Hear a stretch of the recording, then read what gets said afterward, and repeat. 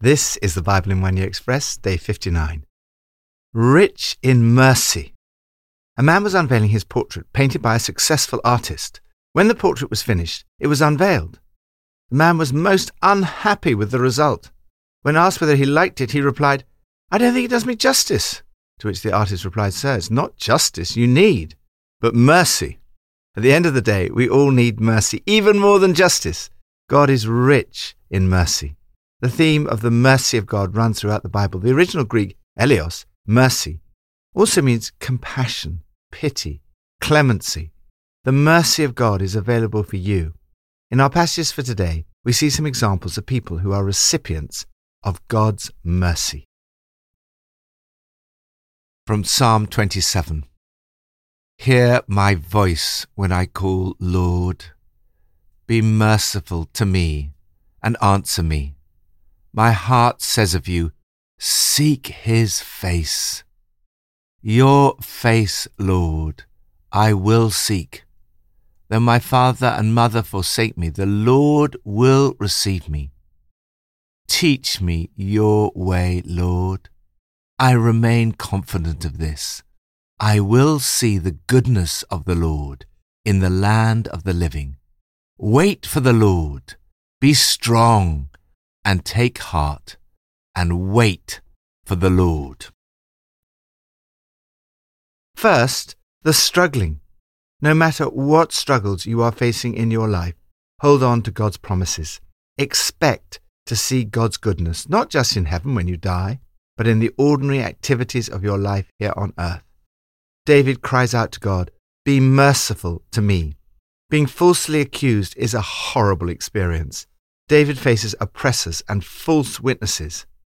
Going through this very painful experience, he cries out to God for mercy. And in the middle of all the accusations, he's able to say, "I remain confident of this. I will see the goodness of the Lord in the land of the living." The reason that David has this confidence is because he recognizes that God is his Savior and a perfect parent. Though my father and mother forsake me, the Lord will receive me. Many people today struggle as a result of a lack of love from their parents. But whatever your relationship with your parents, you can still begin to picture what a relationship with a perfect parent would look like. God is such a parent. His faithfulness is without question. His generosity is perfect. His affection is tender and loving.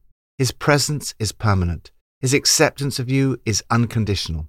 His communication is upbuilding and for your best interest. His authority is right and true. When David writes that the Lord will receive me, he's thinking about those kinds of perfect parental attributes. God is not going to fail you, especially when you're struggling. Some earthly parents only provide love and protection when they feel their children deserve it, not God. The amazing truth is that our Father is merciful and gives us love and protection even when we don't deserve it. Hear my voice when I call, Lord. Be merciful to me and answer me. My heart says to you, seek his face. Your face, Lord, I will seek. Teach me your way, Lord.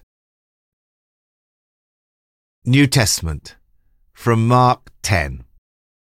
People were bringing little children to Jesus for him to place his hands on them, but the disciples rebuked them.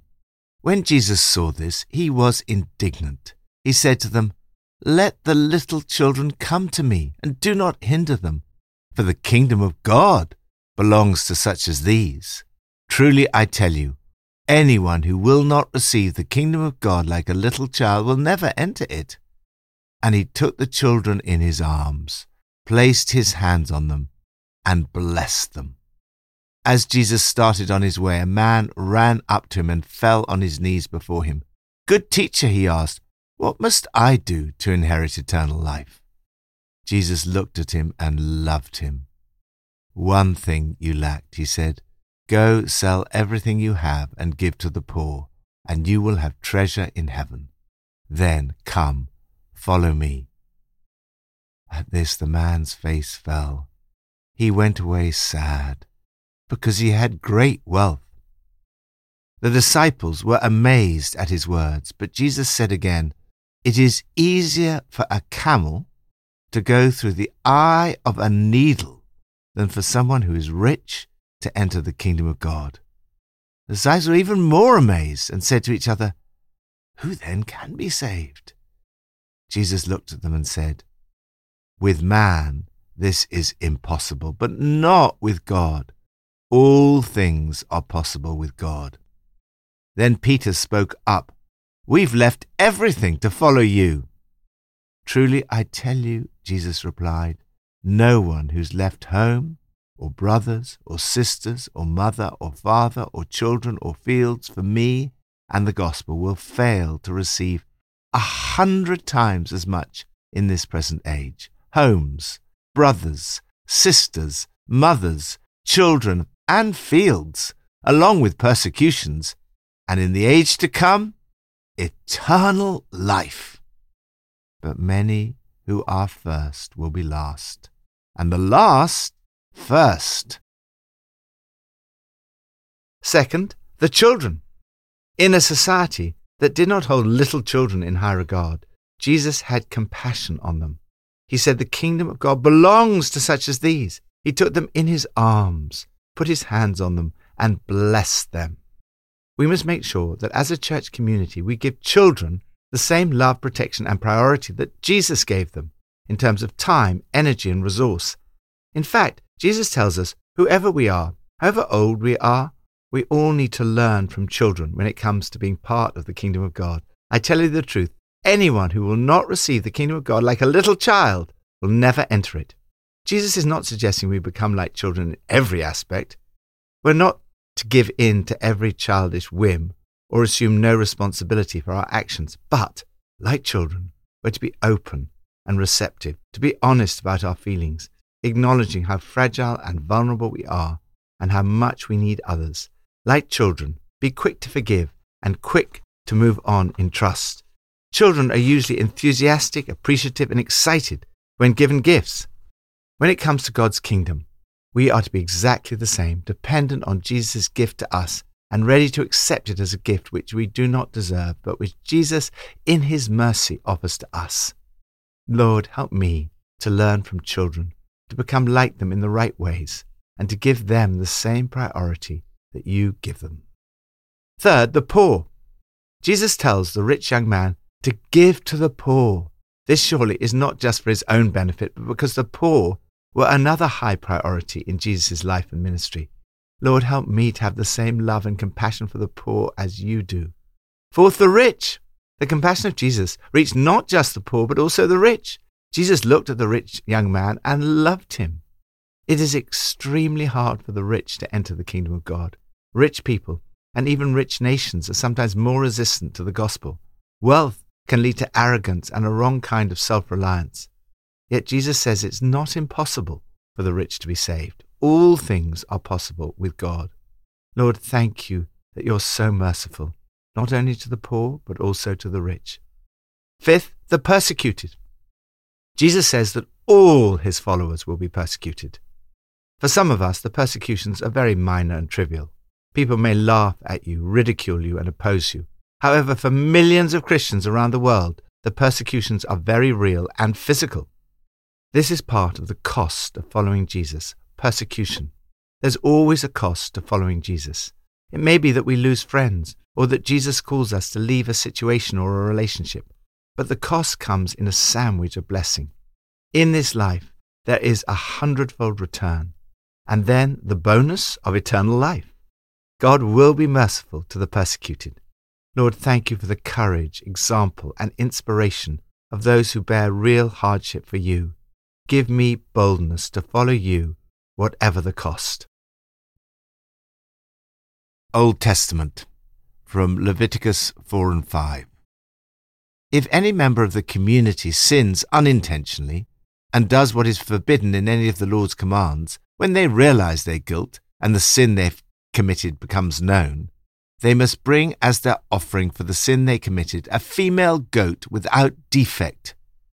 In this way, the priest will make atonement for them, and they will be forgiven. If someone brings a lamb as their sin offering, they are to bring a female without defect. they are to lay their hand on its head and slaughter it for a sin offering at the place where the burnt offering is slaughtered. In this way, the priest will make atonement for them for the sin they have committed, and they will be forgiven. Sixth, the guilty. We are all guilty of sin. The word guilt appears over and over again in this passage.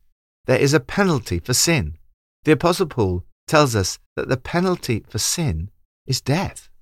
The elaborate sacrifices described in this passage were preparing the people for the one perfect sacrifice of Jesus, who died for you and me, the guilty, so that we might receive the mercy of God. Jesus made atonement for your sins. Forgiveness does not come without atonement for sin. One definition of atonement is the action of making amends for a wrong or injury that brings two parties together as one. Hence the word at-one-ment. Ultimately, it is only Jesus who made the perfect atonement for our sins. Jesus died as a sacrifice of atonement. We read here of the elaborate sacrificial system of sin offerings. Jesus died as the sacrifice of atonement for your sin and mine. Jesus was the perfect sacrifice. The sacrifice had to be without defect. Ultimately, it was only Jesus who was without sin, who could be the perfect sacrifice. Jesus is the Lamb of God. A lamb was brought as a sin offering. The guilty person had to lay their hands on its head. The lamb died as a sin offering to take away sin.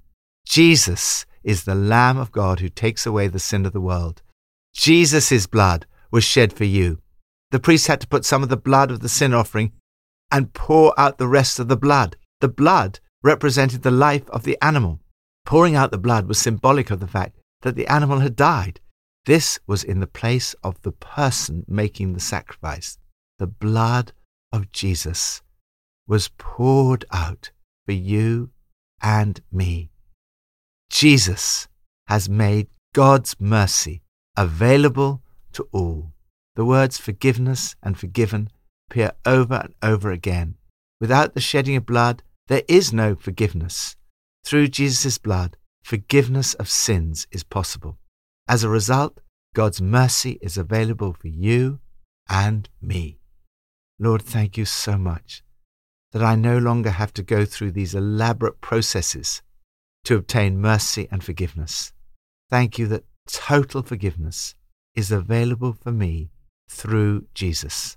Thank you that in your great love for me, you are rich in mercy.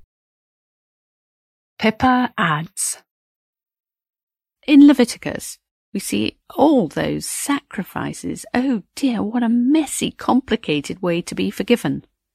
It is so wonderful that we can go quietly and humbly to Jesus, ask to be forgiven, and be cleansed from all our sins. How amazing is that?